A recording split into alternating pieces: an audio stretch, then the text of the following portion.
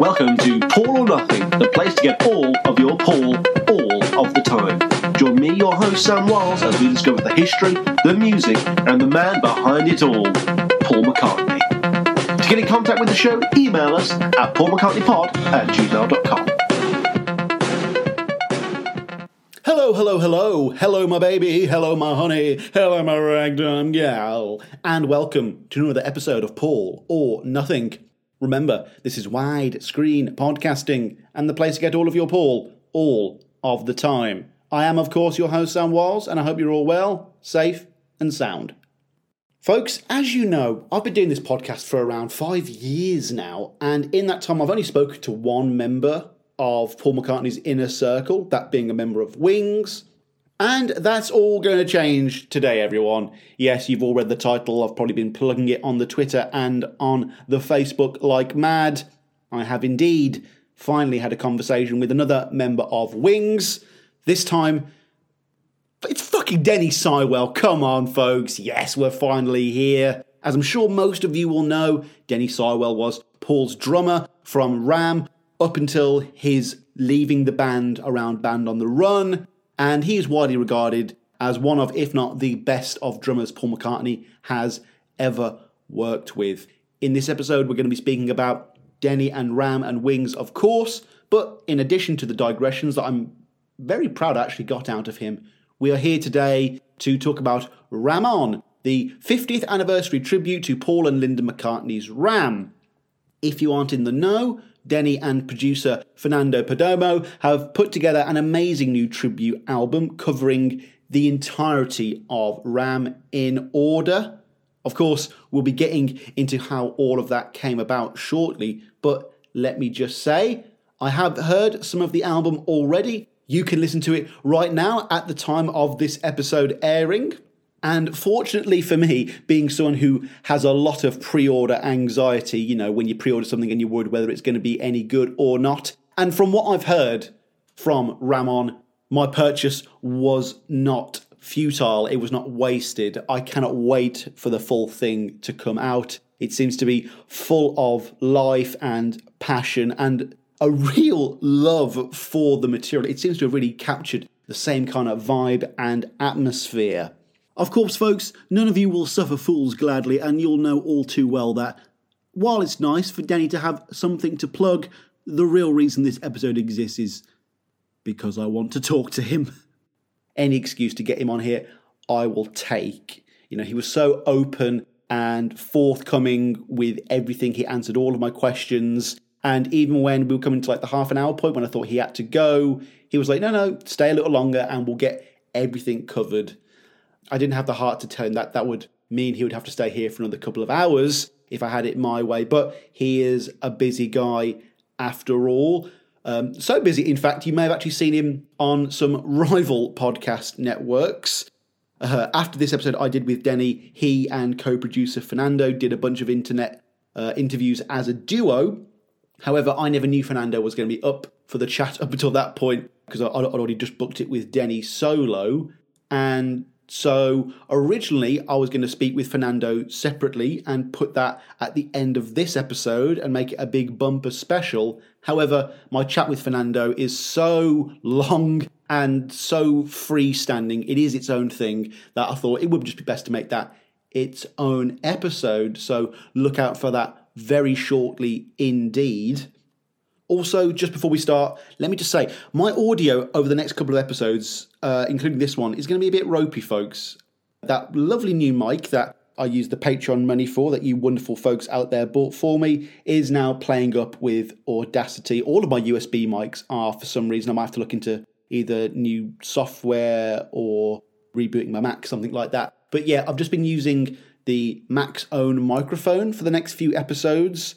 And some of that ends up being a bit ropey, especially since it's being put through Zoom and that kind of stuff cuts out whenever it fucking well wants to. So apologies if the audio in these next couple of episodes are a little bit ropey, like I say, but let's not get too hung up on it. Denny's audio sounds fine. Though before we can get to Denny, we must get through the housekeeping. So what do we have in terms of news for today, everyone? Well, like I say, the Ram On tribute album has released a teaser video of the entire thing. Essentially, it's going to show a sample of each song with the full credits, who was on each production. Links for that will all be down below. Make sure you check it out, folks, because it really got me excited for this cover album, and I think it'll do the same for you. Maybe go and check it out before this interview with Denny. I'll just be here doing the housekeeping till you return. What else do we have? Well, another version of 3 Imagined or 3 Imagined has been made available for pre-order. This time it's a very alluring dark green vinyl that appears to have the same artwork similar to the splatter edition of the album, and that is available through the online store youdiscovermusic.com. Also, speaking of 3 Imagined, Paul's people have also uploaded the preview of Slide-In to YouTube. Rather like the video for Find My Way, it's another one of those stop-motion visualizer loop, kind of like TikTok, Instagram video kind of things. Very interesting again. This is another remix. They are focusing on the remixes here. It would be nice if we had another full-on music video, though, like that Dominic Fike one. I'd really like to see something like that again. Obviously, I won't be doing a review of the music till the album comes out on the 16th, although I will say I'm not quite as taken by this remake as the Beck one. It's kind of like a Wings Over America-esque remix in the sense that it speeds things up and makes it heavier. Though, until I hear it within the full context of this covers album, I am asking myself whether we needed that from the heaviest and fastest songs on the original McCartney 3. I guess we'll find out next month, eh? Enough news now, let's get on with the plugs. To get in contact with the show, please email us at paulmccartneypod@gmail.com. I always love to read out your correspondence here on the show, whether it's Paul McCartney related, Paul or Nothing related, Beatle related, whether it's got something to do with you, maybe you just want to say hi or point out a flaw in this podcast. Regardless, I want to hear it, and we actually do have a quick email to read out here today, and it's a new type of email, as it's much more of a request to use me as a shady middleman, which I'm totally fine with. I always like to be made to feel more important in the smallest of ways possible. She's a first-time writer, her name is Kristen, and she says, "Good afternoon. Thank you for your own podcast and social media presence. Your insights have been lovely during the necessary COVID-19 sequestrations. I especially enjoyed your most recent session with Mr. Joe Wisby of Beatles book fame. His postings have also made the current year-plus environment much more bearable. I actually have an extra reading copy of Pete Shotton's Lennon-related book, and I would love to send it to him. I am in the US, however, and I don't belong on social media, and he doesn't seem to have a posted email address. I was wondering if you might be able to forward this note. I appreciate all of your help and consideration. I hope you're all safe and well. All best wishes, Kristen." Of course, Kristen, thank you so much for getting in touch with the show again. Thank you so much for listening and for giving me an email to pad out this section of the show, rather than emailing Joe directly. I mean, boy, oh boy, does this make me feel like someone in the know. Like, when someone says, "I know a guy who knows a guy." Well, I feel like that guy. Hopefully it'll come to the point where I become some sort of magic Alex charlatan of the Beatles podcasting world. Hopefully I'll also hear back from Joe shortly about how the book got to him safely and how grateful he is to have it in his collection and how he'll repay me by name-dropping me in a future episode or two. Wink. Anyway, folks, if you haven't heard my chat with Joe from Beatles Books, then go back and listen to it because you're doing a disservice to yourself. It is very eye-opening indeed. As for you, Kristen, I'm so glad that the show has brought you some comfort during lockdown, and don't hesitate to send me other requests to send guests of mine some of your stuff in the future. Like I say, to get in contact with the show, email us at paulmccartneypod@gmail.com, and I can be your messenger boy. To follow us every day for more constant updates, follow us on our Twitter, which is @McCartneyPod. For extra Paul or Nothing written blog content, check out the sister blog, which is paulmccartneypod.wordpress.com. Follow us on all of the socials, Facebook, Instagram, and YouTube, simply by typing in Paul or Nothing or Paul McCartney Podcast. At the time of recording, we actually have brand new exclusive content on the YouTube page. Both of them are highlight episodes from recent interviews. The first will be a 5-minute segment from this episode you're listening to right now. Hopefully you've already seen it. And another is of next week's episode, my interview with Fernando Perdomo. Basically, all episodes that I'm doing now that have a recorded Zoom element, I will now be doing these video highlights. And if you want to see the full video, well, stick around till the Patreon plug in just a second. But before that, if you want to help out the show right now in a way that takes less than 30 seconds, please leave a review for the show. It really helps us out in a big way, gives us that exposure, it boosts us up in the algorithms. If you could say something particularly nice about the show, give us the old 5-star, say something very complimentary indeed, then that would be very touching now, wouldn't it? But you're not forced to, folks. Hey, give us a 1-star review if you like. I like to read them out on the show. And finally, everyone, if you want to help out the show directly, if you want to help see us grow, if you want to just help keep the lights running, then please consider joining our Patreon family. Yes, folks, Patreon is the one way that you, the public, can support independent content creators such as myself by chucking a couple of dollars at my face down the internet every month. Though it is not without benefit. You get early access to all episodes, you get all the behind-the-scenes notes and scripts that I use for the show, as well as full uncut video interviews. You get full uncut raw audio from older episodes, especially like real ones from the vaults that I've just stumbled across. And you get a couple of bonus extras that I can't even really talk about here right now. But yeah, folks, I'd just like to thank the growing Patreon family. Some of you out there have reached out and helped swell our ranks, as it were. First of all, we have Mr. Richard Driver, who I think we should have given a shout out on last week's episode. But hey, better late than never. Thank you so much for supporting the show, dude. I hope you're getting value for money and enjoying all of the new bonus features. You really have picked a good time to join, actually. And secondly, I want to thank Mr. Christian Perry for joining the cause. I'm glad you think the show is worth it. Hats off to you, my man. Thank you for putting your money where your mouth is and helping me pay off copies of 3 Imagined and Ramon that, in all honesty, I probably don't need. So yeah, thank you to everyone in the family. Christian Perry, Richard Driver, Chris Atkinson, Richard Biddington, Mr. B, Teresa Brader, Stephanie Miller, Lou DiLeonardo, Cheryl McCoy, Katrina S, Sam Hode, Anastasia L, Robert Carabelli, Warren Butson, and my man, Matt Phillips. Folks, I've tried to make this opening as quick as I honestly can, because who wants to hear me talk when we can listen to Denny Sywell, someone who's actually in Wings? Oh my god, folks, I can't believe this episode is finally happening.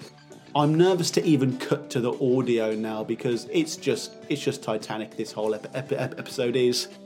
You know, I thought we'd get half an hour out of Denny, which would become maybe 25 good minutes, but no.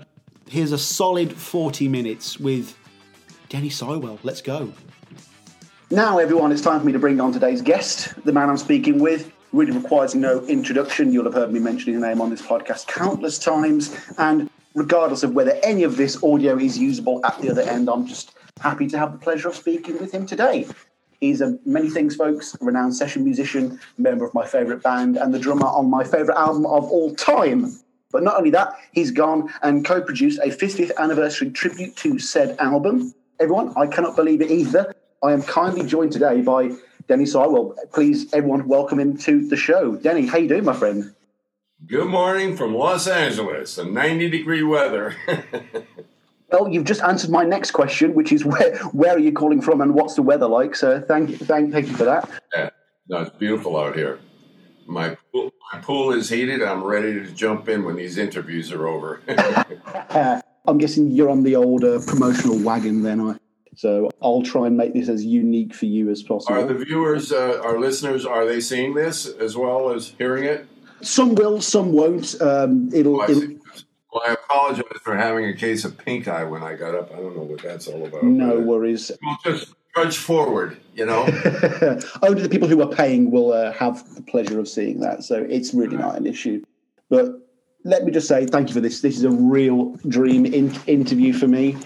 Ram's been my favourite album since university, so that's part of a decade now since I first started. You're not alone there. A lot of people are coming out of the woodwork and saying, Ram was my favourite record too. That's the thing, isn't it? There's been a lot of vindication about that album. I mean, do you remember the original reviews of Ram back in the day? Sure, they bashed it. They did not like it at all. And I was just on the phone with Lee Eastman Jr. and he was saying like how one of the guys that he was a manager of some big band, but he bashed the hell out of it in the press and everything. And now he's calling it his favorite record. And that was a lot of people were the same.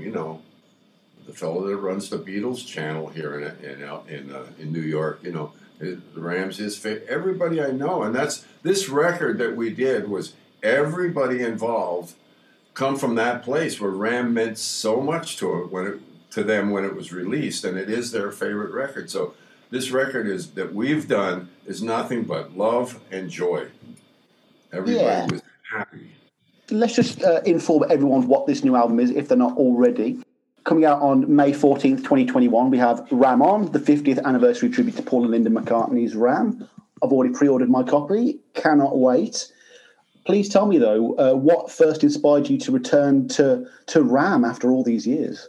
Well, this fellow that I met, this chap that I've met, Fernando Perdomo, he's a multi-instrument talented guy. He's got a little home studio, a garage studio up in Reseda, that really works well.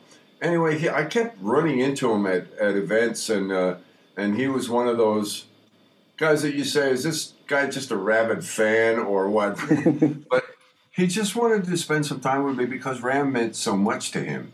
And one day he called me up out of the blue, this a couple of years ago, or a year ago at least. He said, hey, would you like to come up to the studio and just put some drums on? I've done a version of Too Many People and Some People Never Know. And I said, well, why are you doing that? He says, just for me. Yes. And it was during the lockdown, so I thought, yeah, I'd like to go safely see somebody. It's just me and him in a quite, large studio. But anyway, I went and I put drums down. It took me, 2 passes at each song because I remember the music. And like a year later, he says, do you know that it's 50th anniversary time coming up this year? And I went, what? And really, it came as a surprise to me. I forgot that we did that in 71. And so he said, why don't we do the whole album? And I said, geez, I don't think so. But I'll tell you, this guy is so talented that once we started to record, he would, lay down a guitar part or something, and then I'd put drums on it, and they'd just send it out to people, and he would organize the whole thing in his studio in Reseda. And it was so easily done in lockdown that after a couple of tracks, I really got into it. And I said, let's do this. And so one day, for example, he said, let's get a big chunk of this done. So can you come up for the afternoon and we'll try to get as many drum tracks as we can get. So we're in the height of the lockdown, so it's safe. So we masked up and everything. He's on one side of the room, I'm on the other. I did 8 drum tracks in like 3 hours time. Wow. So it blew my mind. But I remember all of the music because I sometimes do a clinic to Ram album when I'm appearing at Beatlefests and stuff. I'll just play along with the CD. And because people don't get to see the musicians that played on that record or hear that music other than on the CD itself. So it was really nice. And so the music was still fresh to me, and I was used to playing it, and it fell off my tongue like I was speaking to an old friend. How often do you find yourself listening to your old music from the 70s? Not that often. Mm-hmm. Not that often, but when you're driving down the street and then one of the songs comes on and you say, oh my God, wow, that was really good. And then you go back and check it out. But through this project, I had to, when we got into it, I spent some time listening to Ram, and Paul's production on that record was spot on. He really went out of his way here. And I believe that it was one of those times where Linda kicked him in the butt. They were in Scotland. He says, come on, let's go make stuff. You're a writer. You're a composer. You're a musician. Let's go make stuff. And they came to New York. They always, the grass is always greener on the other side. Came to New York, made a few phone calls, found me first, They auditioned some drummers, and Paul liked me the best, and got a guitar player, Dave Spinoza, and we went in, and I think it was just all the newness and okay, here comes something new. We're going to come make something, make stuff, and it was such an amazing experience. The first song we recorded was Another Day, and we're listening to Paul's playing the song on the guitar, and all of a sudden it goes from 4/4 into 3/4, and Spinoza and I look at each other like our heads explode. And we say, "Oh my God, did you hear that?" And that was the first song we recorded. We knew we were in for a real treat because everybody knew the possibility of a Beatle, or especially Paul McCartney, what that recording session could be like. But it was far above anything we imagined. And it was unreal. Every day the songs would come in and oh my God, yeah, we couldn't wait to get to it, And we never spent more than one day on a song. Really? That's wow. Not even a full day, yeah. So would it be pretty much Paul would just come in, run through the chords once or twice, and then you'd jam it out? Or would there be I want this, and then I want that, and then you come in here? And... Well, I wouldn't say jam it out. You're talking about professional New York studio musicians. I mean, that's our job, though. Hear the song. Make mental notes for the verse, chorus, bridge, any other stuff. You make these mental notes so that a couple of times through you get the chords right, and now you have the form right. You're going to do a verse, a chorus, a verse, a chorus, a bridge, a chorus, a verse. Whatever the form is, and then you get into it and start making up parts. And it was really easy for me because I said to myself, what would Paul or Ringo play on this? Paul's a pretty fair drummer, by the way. Mm-hmm. But, from listening to the McCartney album, I thought, how would he approach the drum part on this song while he's playing it to me? And I would just make a vague attempt at that so that I could put myself into it, but know the direction he would like. Mm.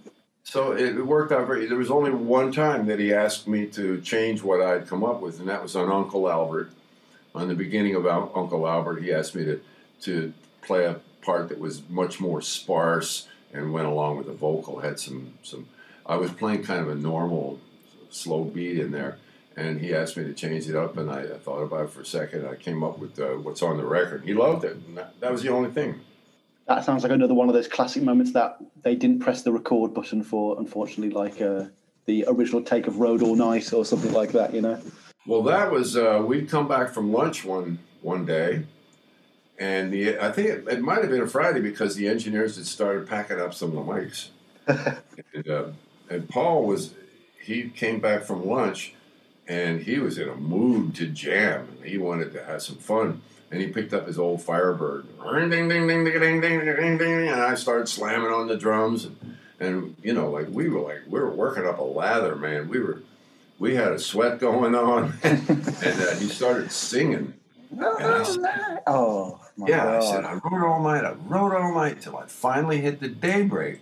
Now, to me, when I heard that, I went, wow, maybe he's just excited and happy that he's making music with somebody other than the Beatles. Mm. I wrote all night till I finally hit the day, because that was going on. The end of the Beatles was going on already. And to me, he told me you're crazy. But anyway, that's what it meant to me. And so we're slamming away, and with the engineers, they're wearing coat and ties and everything. This is like schooled. And we're looking at him like, ain't you guys recording this? And Paul went, he made some gestures and get going. And they're running on here, they're setting the mics up and everything. Okay, Paul. We stopped playing for a second. I mean, he goes, okay, Paul, we got it now. We're ready. And Paul and I looked at each other like, what? You're ready now? You missed it. So we said, all right, here we go. 1, 2. And we started in again. And it was just as good. It's so funny because the next album starts with Paul going, "Take it, Tony." So it's like he's taking control of those pesky engineers, We were down there at Abbey Road just slamming away on Mumbo, and Paul looks up. they're not recording this. The light's not on. I said, take it, Tony. And I think he started the machines just as Paul said, take it, Tony. Going back to when you were going through your own interpretation of Road All Night, was there ever a moment where Paul sat down and went, this is what the song's about, in a very matter-of-fact way, or would he just present lyrics? No, we were all big boys there. He hired the big boys, the guys that we were making a record in 2 days, like we'd go in and record 4 songs in 3 hours and stuff like that.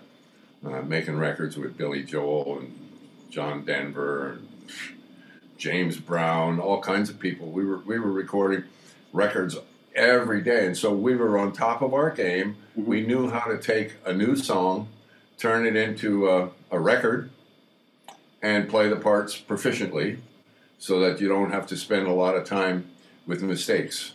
That's why you hire a New York session man, and you pay him like you pay a New York session man. Speaking of some of the other session musicians you had, obviously for this new album, Ramon, you also brought back Dave Spinoza and Marvin Stamm. Was it fun getting the old band back together, as it were? I called them up. I said, "Hey, we're doing a remake of the whole damn album," and Spinoza said, "Really?" And Dave only had the pleasure of working on, I don't know how many tracks he played on, but there was a situation where Paul asked me to recommend another guitar player. Not that he loved Dave's playing, but Dave was a bit of a nutcase. I mean, we would go into the studio and we'd like go into the control room to listen to a take, and Dave would go and he'd goose Paul, he'd pinch his ass and shit like that. Yeah, he was a right nutter, and Paul wasn't used to that American. We have a whole way of having fun in the studio, and it kind of threw him for a loop a little bit. And so anyway, he loved his playing, though, I must say. But he said maybe we should get another guitar player, because Spinoza was really busy too, and he had to leave one day. He had to leave early when Paul asked us not to take any dates while we were in recording, and that was another thing. Paul said, "Well, let's try another guy. Do you have somebody you'd recommend?" And I said, "Well, if you're going to bring somebody else in, the right guy is Hugh McCracken." Yes. And Hugh came in, and Paul just fell in love with him immediately. Everybody did, He was soft-spoken and played so beautiful. He came from another place, another source. I've got to tip my hat to you for that, because Hugh McCracken is he's such an incredible guitar player on that album. Was there ever a conversation where Hugh McCracken was going to be in Wings? Oh, yeah. Yeah, no, when I was asked, I don't know, 3-4 months after the album was out and was doing well in the States, Paul called and said, "Would you and your missus like to come over and, just take a vacation, go up to the farm in Scotland, just hang out?" And I said, "Yeah," because my wife's French. We could go down to see her family in France, get over on the continent. So anyway, we're there. And he said, "Oh, Hugh McCracken's coming too. He's on tour, getting off a tour with Gary Wright. So he's going to come up to the farm too." And I went, "Oh, great." So the 4 of us, Monique and I, and Huey and Holly, his wife, were staying at this freezing hotel in Campbelltown called the Argyle Arms. And we were sleeping with hot water bottles between our legs. It was so damn cold, Anyway, we went up to the house, and Paul, it's the second time we went up there. I mean, Paul said, "I really miss playing with a band, and I like the way you guys play, and what do you think about putting a band together?" And I said, "Count me in." Immediately, Dancer. But Huey said, "Can I think about it?" So anyway, we came back the next day, and he said that they decided not to take that opportunity. Now, that kind of threw Paul for a loop. Who would turn down an invitation to be in a band with Paul McCartney then, at one of the highest times of his career? And so for years, Paul just thought, what the hell? He couldn't figure that out. And it was just a few years before Hugh died I was in New York with him, and we were up at his pad, and he pulled out his guitar, and he was playing those parts to Uncle Albert. And we were just sitting in the living room. I have a film of it. I filmed it on my iPhone. You know, it's one of my treasures. But anyway, he told me why he said no to that invite, and it was because he had a marriage prior to Holly, and he had 2 young kids, and he couldn't just move to, and they were divorced, and he couldn't just move to England and miss the kids growing up. Mm-hmm. So when I told this to Paul, you know what kind of a family man Paul is and was, especially, he went, it was like such relief came over him. I could really feel, oh my God, and I thought all of this weird stuff, all of those years, like most of us do, you know, when he finally found out the real reason, he went, oh, that big sigh came in. So I was really pleased that I could do that and spend some time with Hugh before he left. What a great man he was, yeah. It's a shame he really couldn't be a part of this album, really, you know, have the whole family there. Spinoza, man, he says, yeah, I got a home studio, I can do it. And he remembered, dig this, 50 years later, he remembered all 6 different parts that he put on that record. And he put the same thing. If you listen to the new version of Just Another Day, or Another Day, it sounds like the record with a different singer. Because it is just like the record with a different singer. Yeah. Oh, yeah. I cannot wait for that. That sounds absolutely crazy. So just go back to this, to Ramon then. Your co-producer, Fernando, is he playing bass on this then? Because I know he's quite a prolific bass player. I believe he is playing bass. I'm not quite certain. There's so many musicians. Fernando plays a lot of things, and but I think it was him on bass on that particular track. I'd have to. I don't have it handy, but it might have been him. It might have been Dan Rothschild. There were several other bass players too. So I'm not sure. But on this teaser that will be available, I think today, from Cherry Red, there's a like 30 seconds of every song, and as the song comes up, it shows the track listing and all the musicians that are on that track, so you can see and hear who played every instrument on each recording. So I believe that it's a YouTube video that's probably on Cherry Red's YouTube channel. I'm sorry if I can't be a little more definite. No, I'm generally trying to write that down. But I believe this afternoon the announcement is coming out, and you'll be able to see and hear, you know, clips of each song, and it's amazing, right? My God, we were, as it was rounding, you know, as it was finishing up and stuff, I kept listening to it and listening to it on different speakers in the car, and my big studio speakers, my little studio. I said, oh my God, this is good. And then we sent it off to be mixed, and I was, oh my God, this is great. Then we sent it off to be mastered, and I went, wow. And Paul's heard it, and Paul sent me, oh yeah, he sent me a beautiful text just the other day. He said, oh my God, you did a great job on this. He was well chuffed, he was. Has Percy Thrillington heard it, though? That's the real question. Who's that? Do you remember Thrillington? Percy Thrillington, the big guy. Yeah. As long as he likes it, that's the important thing. Funny. That's funny. We had a cat when we lived in Scotland, and his name was Percy. You know what? That one little fact is the highlight of the entire interview. I think that you heard it here first, folks. Now, correct me if I'm wrong, this isn't the first album you produced or co-produced, the first being Night After Night by Bill Quartman in 1977. Yeah, no, I did Billy Joel's first record, too. I wasn't credited for it, but Michael Lang asked me to take a listen to this new artist, and he gave me a tape, and I went, yes, I like this guy, let's go. Put us in the studio, and we started recording Cold Spring Harbor. And I had like 4 tracks done, and it was really fun.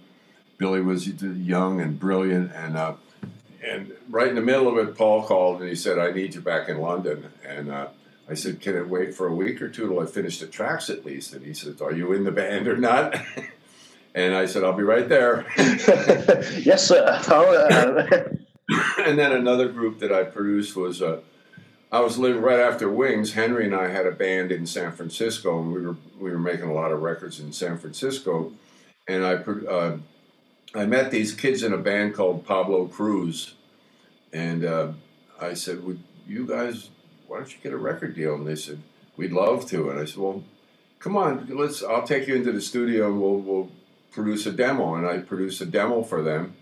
And at that time, I didn't want to get into producing because it's a lot of work. But and I was busy.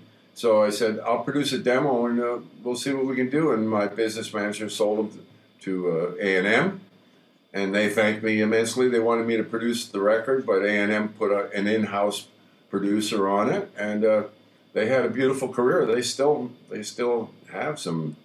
And then Bill Quaitman, I was a part of his organization. I just liked him as a new artist. I thought he had something really unique. And Caleb Quay from Hookfoot and the Elton John band was the guitar player, and we also had Lenny Castro, the beautiful percussionist, with us.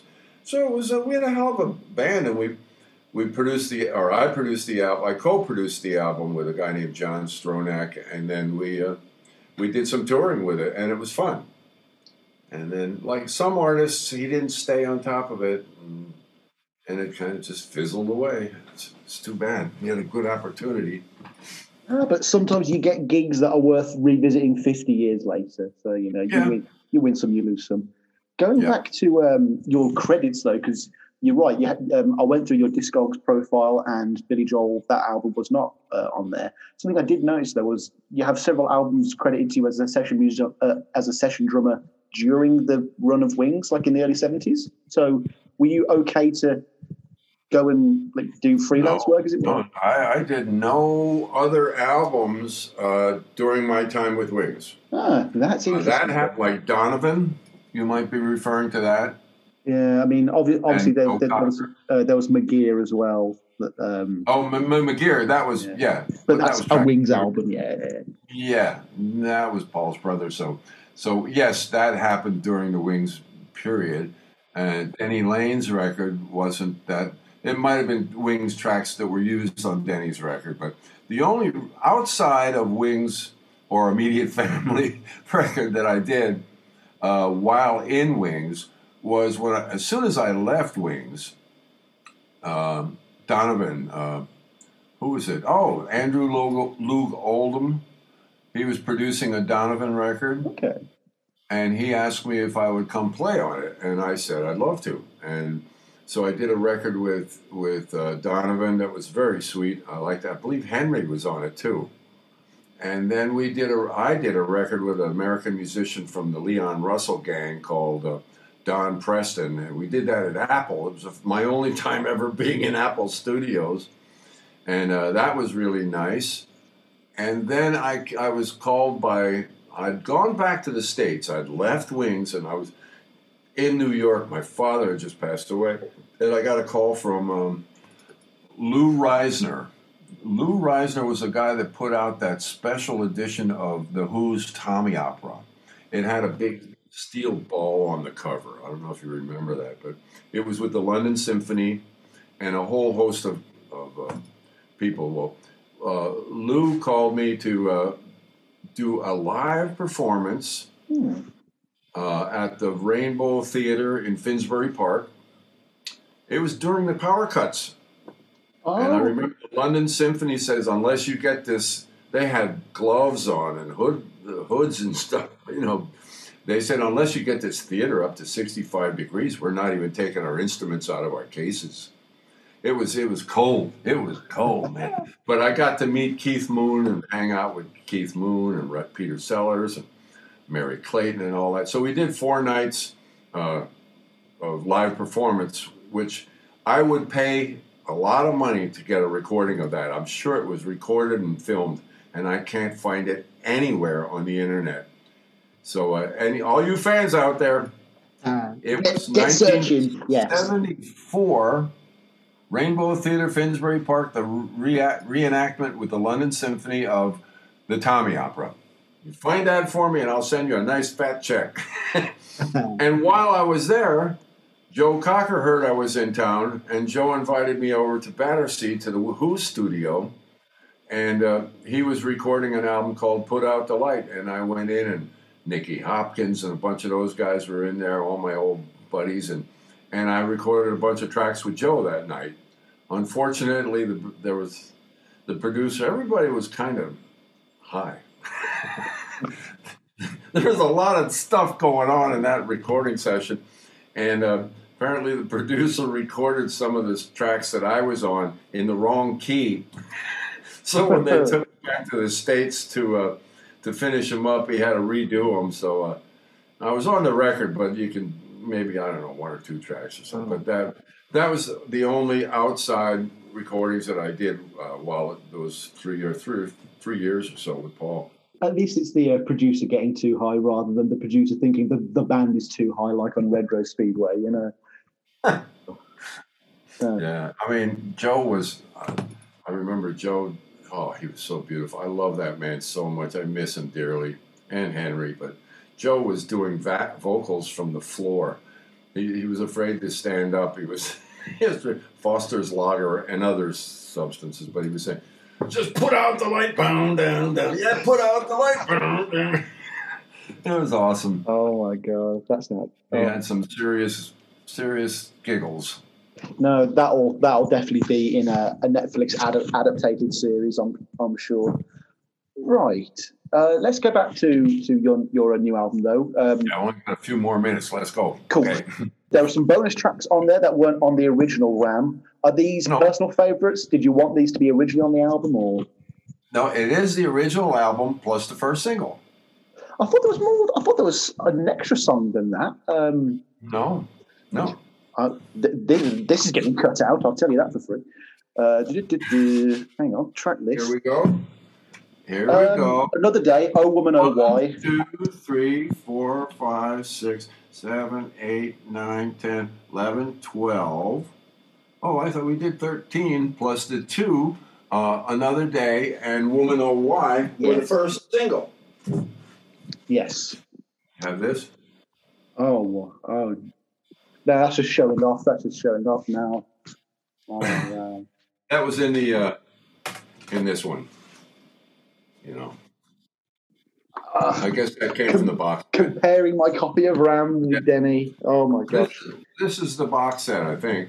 The one that came out a year or two ago. So yeah, do you ever get sent them whenever they get released, all the stuff that you're featured on? Oh yeah. So, but this one, see the new Ram album, Ram On. It starts the same. It starts Too Many People, Three Legs, Ram On. Then we do Dear Boy, Uncle Albert, and Smile Away. That's side one. And then we go over to Heart of the Country, Monkbury Moon Delight, Eat at Home, Long Hair Lady, Ram On, The Backseat of My Car. And then after that, that's 12. But there's supposed to be another track in there. I don't know what I'm missing. Yeah. So that was the original record. And then we did the single, Another Day, and Woman Oh Why, the B-side. And, that's right. So that was 12 and 2, that's 14. Then the 15th track was like a revisit, a weird thing on Too Many People. So there's 15 tracks on this, but the 15th track, Too Many People, is just like a weird jam or something without lyrics and all that. Just one of those, the way Paul would do some weird. Oh yeah, add another. What's better than one Paul McCartney reprise? A second one. That's how it. Exactly. Yeah. Reprise, that's the word I was looking for. Yeah, and then chuck in a 6-song medley where 2 of the songs were written 10 years prior in his mom's house, and you're good to go. They're not finished? Okay, let's do a medley. My gosh. That's Red Rose Speedway. Unfinished songs. No, you know what? I know that it's very vogue now also to love Wildlife and Red Rose. I've loved those albums since day dot, before it was cool to like those 2 albums. And Power Cut, it might be an unfinished song. It's one of my favourite moments in the whole room. Pretty nice, yeah. Oh. A couple of last quick ones. Have you watched both the Bruce McMouse show that came out recently? Which one? The Bruce McMouse show. It was the. Oh, I did. Paul sent me the box, and I was blown away. I immediately picked up the phone and called him. I said, How did you salvage that concert footage? Because I remember it. I have board mix tapes and fans that would tape it and send it to me, and it was a major task to repair the intonation and stuff. He made it sound like we really knew what we were doing. And I said, "You're a genius. You're a rock band in that show, though. You're not a pop rock band. You are a rock band in that." And Thank you. it's like the big secret of the early 70s, isn't it? Like, oh no, guys, like, don't worry about Mary Had a Little Lamb. There's things like The Mess and stuff like that, and it's it's just Brilliant. not about. And I had never seen that stuff because it was just sitting in the can. And I'm so glad that he revisited it for that box set. I thought that was one of the hippest thing. And all of the live footage from the 72 Wings Over Europe tour that was repaired and made presentable again so we could release it, man. It just did my heart so great to see that stuff again, man, because we had become a band. Yeah, no, the way you guys do Wildlife live, where you add that extra coda at the end, I could feel my heart breaking. It's a shame that that's not on the album, but you guys took so many songs and you just slight tweaks. It just made this incredible live suite. Like, when I think of Wildlife, I always think of the first show we did in, I think it was Nottingham, the University tour. Yes, yeah. And Linda starts a song. Dun, dun, dun. And Paul says, okay, here we go. There's Wildlife. And Linda looks around like, I forgot. Yeah. And Paul comes over and he shows us, oh yeah, here we go now, 1, 2. That's what I remember when I think of Wildlife. But the film that was going on behind us on the European tour, the animals, the horses, and all of that. Oh, it was just amazing. Mm-hmm. And when the lights go out and come back on again, yeah. No, it's funny because I'm also researching One Hand Clapping at the moment, the one he did in '74. Something I've come across that I didn't know. A lot of that is self-funded, and that's why it's able to be left in the vaults for that long, I guess. Like, I'm not sure on that. Yeah, I was gone. I left August of '73, so. Well, I was just wondering if you knew whether Bruce McMouse, that whole tour footage, whether that was self-funded or. Oh well, that was. We were out at Elstree, I think it was, doing some bits on. I'll never forget recording. We recorded some tracks live for that, so some of that was lip synced. I don't know how the hell he did it, but I remember being at the film lot, and they were filming. They had me standing on a huge stage with 50 attendants. There were camera guys and hair and makeup and all that, and I'm talking to an imaginary mouse on my hand. Yes, yeah. And I'd never tried acting before, And the director would say, "That's good. Can we have another, please?" And I went, "No, I don't want to do it again." So self-conscious. It was one of the hardest things I ever did in my life. But that was probably the only time that I was with Wings. Now, I've never told this to anybody. We were in a little dressing room off to the side, and they pulled Linda out to go film her on something. Now it's just the lads. Paul, Henry, Denny, maybe Ian and Trevor were there too, our sound guys, but it was just the lads. And Paul, he cut loose with some of the old Beatles stories about what it was like, really. It was the only time in all of those years. Yeah. Wow. Of course, the acetates for Red Rose Speedway were largely down to you saving them and looking after them for all those years, which is, you're like, if I ever hear someone say, "Oh, you've got to throw that old rubbish out," just take it up closer. No. That's in the vault. Yeah. And unfortunately, I only have 3 of the 4 discs because originally Red Rose was going to be a double record. So it had side A, side B on one, and then side 1 of the second side. But I didn't see it sell. I donated one of those 4 records to a Beatlefest auction for the fans. I wanted somebody else to enjoy it. I didn't have any idea that this one day would be very valuable. It was back in the 80s. And some fan out there has an acetate from EMI of and My Love was on that particular one. So if that guy ever wants to get rid of it, I'd like to purchase it back so I had the complete set for my archives. I would love to launch a campaign for that. Can we get enough money to have at it? I'll give you a finder's fee. You find it. This acetate, no, because it's just wrong that they're not all together. It feels incomplete. Well, I'm a dummy. That was my bad. I should have. Well, at the time, nobody thought that this was. It's done. But it wasn't done. Oh no! I mean, I can't forgive my parents' generation for throwing single sleeves away. I'm like, what? You threw the sleeves away? Yeah. Oh, no, it's heartbreaking, especially since none of the original sleeves for like Another Day exists anymore. It's always just the generic black sleeve, But you can tell your listeners that I've kept them 50 years now, so I may be at that point in my life where. I'll pass them on to somebody who's going to enjoy them as much as I did, because I didn't play them, but just knowing that I had them in my possession really meant a lot to me. But there's a lot of stuff that I'm going to be. You get older, you got to shed some stuff. So so I'm going to make some fans pretty happy one of these days. Now that the 50th anniversary is coming about this year, it might be a good time to do it.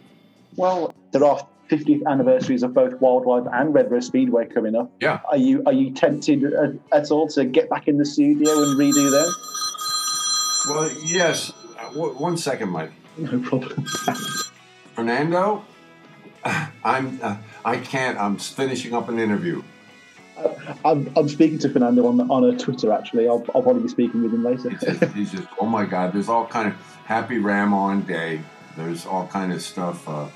There's something from PaulMcCartney.com. All kinds of stuff is going on.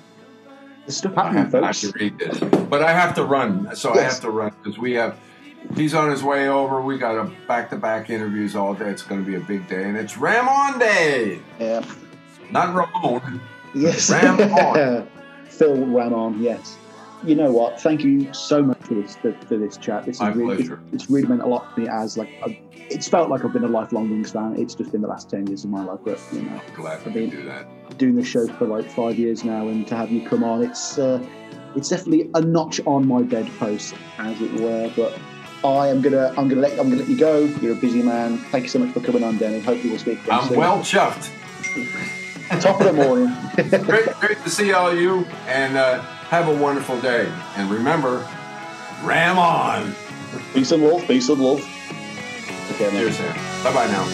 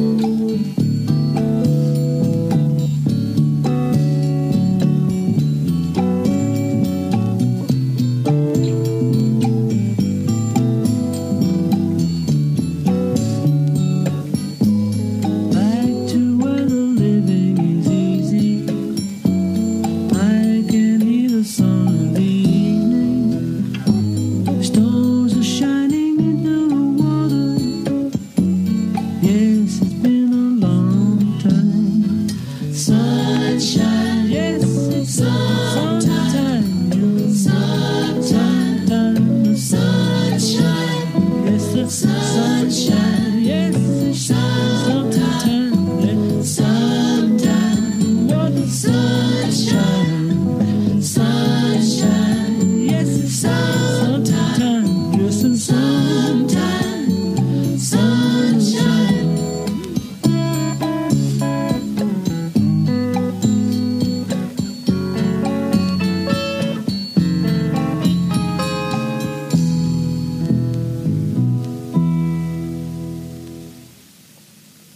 After a celebration with the natives, where Rupert meets Sailor Sam, they set off the next day across the sea.